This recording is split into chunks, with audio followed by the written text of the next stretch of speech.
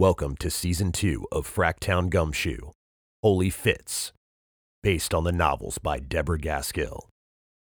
Chapter 7. Back home, I twisted the top off a cold Yingling and flopped onto the couch. Mozart the cat jumped onto my lap and scratched his ears. As I sipped on my beer, I thought about the abused wife at Horvath's. She wasn't coming home to Tony that night. She was getting in a little yellow Chevy and driving straight to the airport thanks to her sister's largesse. Would she change her name, or would she just start again? Would Tony go looking for her? Would the Tucson police have another murder on their hands? Between the waitress and me, she had head start and I felt good about that.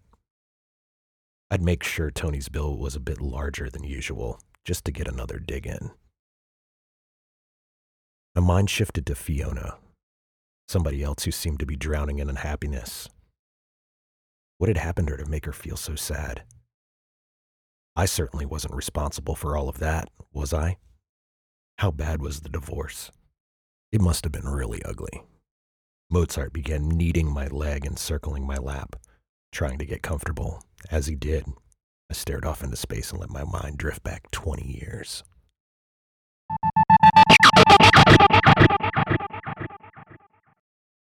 Officer Niccolo Fitzhugh, this is Officer Fiona Linane. She's a rookie. This is her first night on patrol. Lieutenant Baker had just gotten promoted and still looked a little uncomfortable in his role. Barnes was still gloating to me at the bar after our shift that he'd made sergeant and I hadn't. Fucker. Now I get stuck with some wet behind the ears rookie and a woman to boot.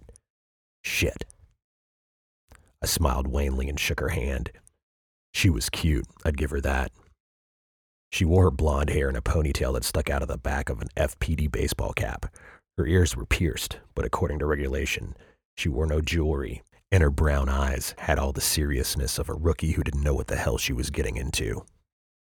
Her black uniform made her look even tinier, and her duty belt hung on her hips like an anchor. I'll bet she can't run 6 feet without that thing falling around her ankles. But damn, she had great tits. Officer Fitzhugh's an exceptional officer. I'm sure you'll learn a lot from him. You should. You're working together for 6 months. 6 months? What did I do to deserve this? She's going to be nothing but a liability. Nice to meet you, I said. Nice to meet you too, Officer Fitzhugh. Officer Linane followed me to the cruiser parked behind the police headquarters. I didn't speak as we got in. Hell, I didn't speak for the first 45 minutes, expecting to be deluged with the worthless chatter I usually got from nervous rookies. Finally, the silence even got to me. Or was I working with an ice princess? I said something. So, what made you become a cop? I asked. My dad was a cop.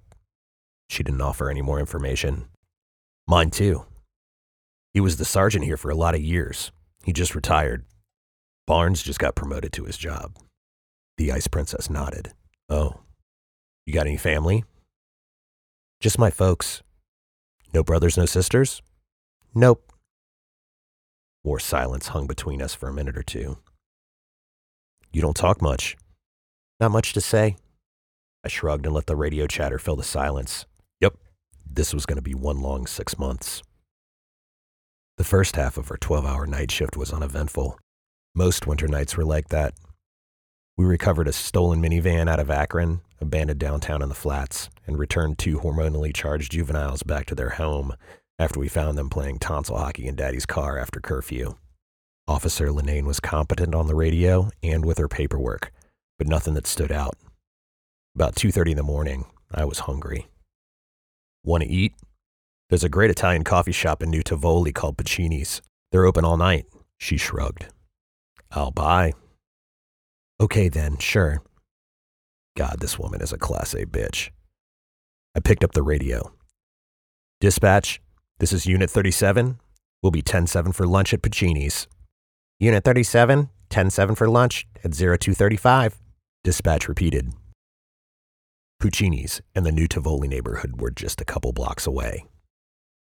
The place hadn't changed since the 50s, when Joe Puca opened it as an Italian bakery. Dominated by an antique brass espresso machine inside and a huge red and white striped awning outside, It became a hangout for students and the Italian community years ago. When Joe's daughter Connie came on board, she saw the potential for staying open all night. She introduced grilled panini sandwiches, giving every bar patron in town a chance to sober up with something more than Buccini's cannolis, pizzelles, and every cop or shift worker a place to stop for a bite to eat or enough caffeine to continue through the night.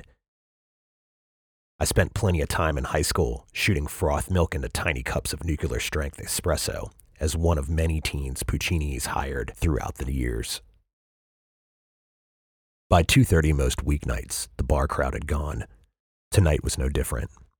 The lone clerk, an older man at the beginnings of a scruffy beard and a red and white striped apron, sat behind the counter working on a crossword puzzle as we walked in. Officer Linnane didn't speak until we ordered a couple of sandwiches and espresso and slid into opposite sides of a bright red booth. "This is a nice place. I've driven past here a couple times but never stopped," she said, looking around. "It's practically an institution in Fawcettville," I said. "Great food, even better espresso. By the way, you've been damn quiet all night. If we're going to be working together, mind if I know a little bit more about you?" "I'm single. I have a degree in criminal justice from Youngstown State and 2 cats. "Dating anybody?" "Is that any of your business?" "If you get shot, I'm sure your honey would like to meet the ambulance at the hospital. If I don't know who it is, how can I call him?" "Oh." That seemed to shake some of the reserve off. "I hadn't thought of that. No, I'm not. I just moved here a couple weeks before I started. I don't know anybody." "So you're brand new at this. What do you hope to do in your career?" The bearded guy brought us our sandwiches and espresso, giving her a moment to consider her answer. "I've thought about working up to police chief somewhere. Becoming the first female police chief in the town where I'm working," she finally said. "That's a pretty big goal." "Yeah, my dad wanted a son so he could make him into a cop. Instead, he got me, so I'm carrying the family banner. I've also considered the Marshal Service or the FBI." "That could be even a tougher row to hoe." Her eyebrow arched and her brown eyes sparkled with fire. "You don't think I can do it, or you don't think a girl can do it, or is it because I'm blonde? You think I haven't got the brains?" "Jesus Christ, I didn't say any of those things. I'm saying..." The mic on my shoulder wouldn't let me finish. "Unit 37, respond to a 437 Rome Avenue. Altercation reported by neighbors there. 2 males, both intoxicated, unknown on weapons." Officer Linnane's eyes widened, but there was no fear in them. I slugged back my espresso and spoke into the mic. "Unit 37 responding to and en route." I stood and threw $20 on the table. "Come on, Linnane, it's time for your first rodeo." Rome Avenue was 2 blocks down from Puccini's, in the heart of New Tivoli. The address was one of the older Victorian homes built in Fawcettville's heyday, but turned into apartments now. The fight had migrated from the apartment to the front entryway by the time we arrived, with one young man pounding the shit out of the other. Neighbors were outside on the porch in their pajamas and coats. Linnane jumped from the cruiser before I could stop her, running towards the combatants. "Linnane! Linnane, wait!" What the hell was she doing? I followed her at a sprint. We don't know if these assholes have any weapons. I swear to God, I fucking hate working with rookies. "Linnane! Hey, Linnane!" "Okay, break it up, break it up!" Linnane yelled, grabbing the top fighter, a drunk college student from the looks of him. She had him by the back of the shirt, just enough to get his attention. "Stay out of this, bitch," he said. "Oh yeah?"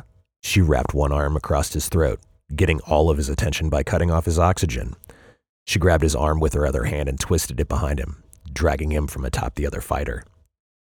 He tried to regain his balance, but Linnane, with more power than I'd seen with somebody that small, pushed him forward onto the floorboards. I grabbed the other fighter, bloodied and bruised, from the floor. By the time I got him to stand, Linnane had the aggressor handcuffed and her knee on his back. She looked at me angrily as she helped her perp to the standing position. "Any other doubts about girl cops you'd like to discuss, Officer Fitzhugh?"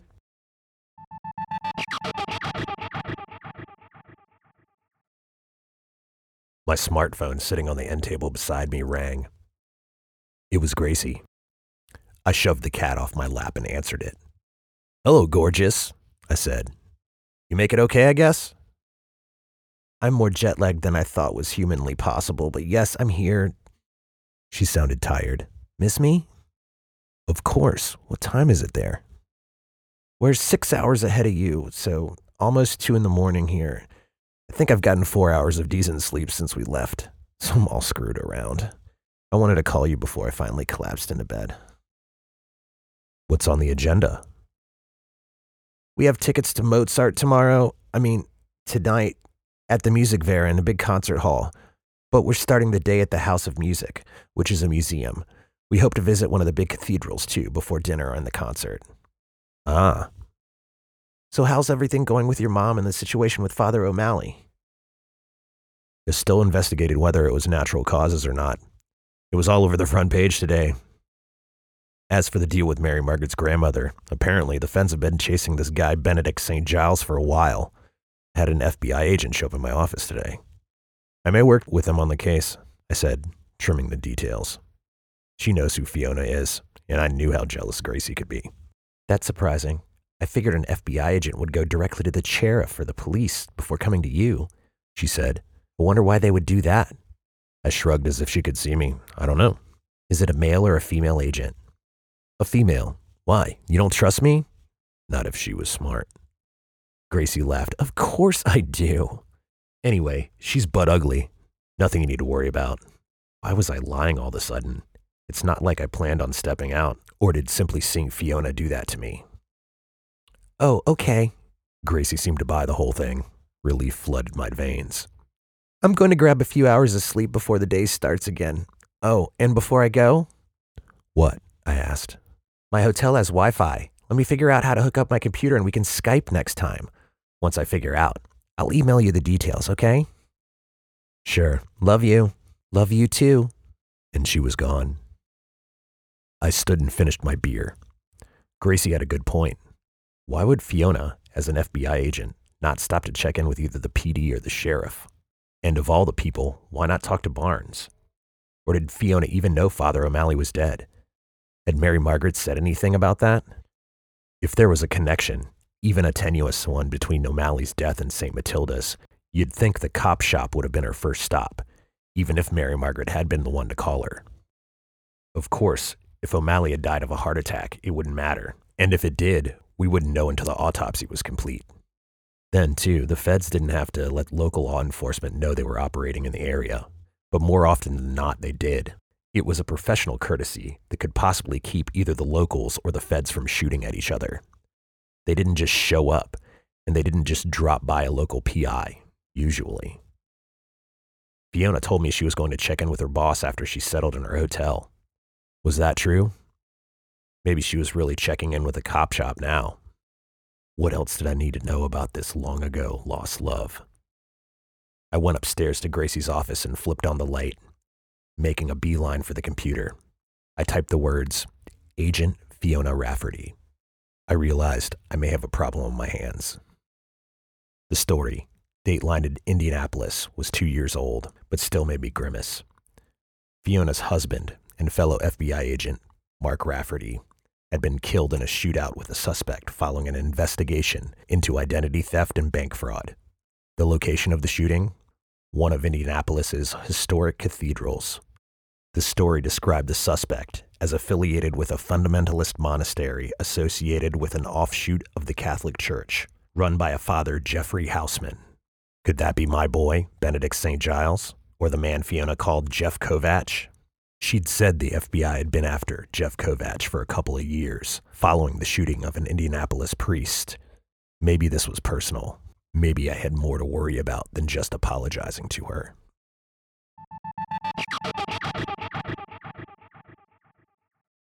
This episode is narrated by Casey Martin. Fracktown Gumshoe is based on the novels by Deborah Gaskill.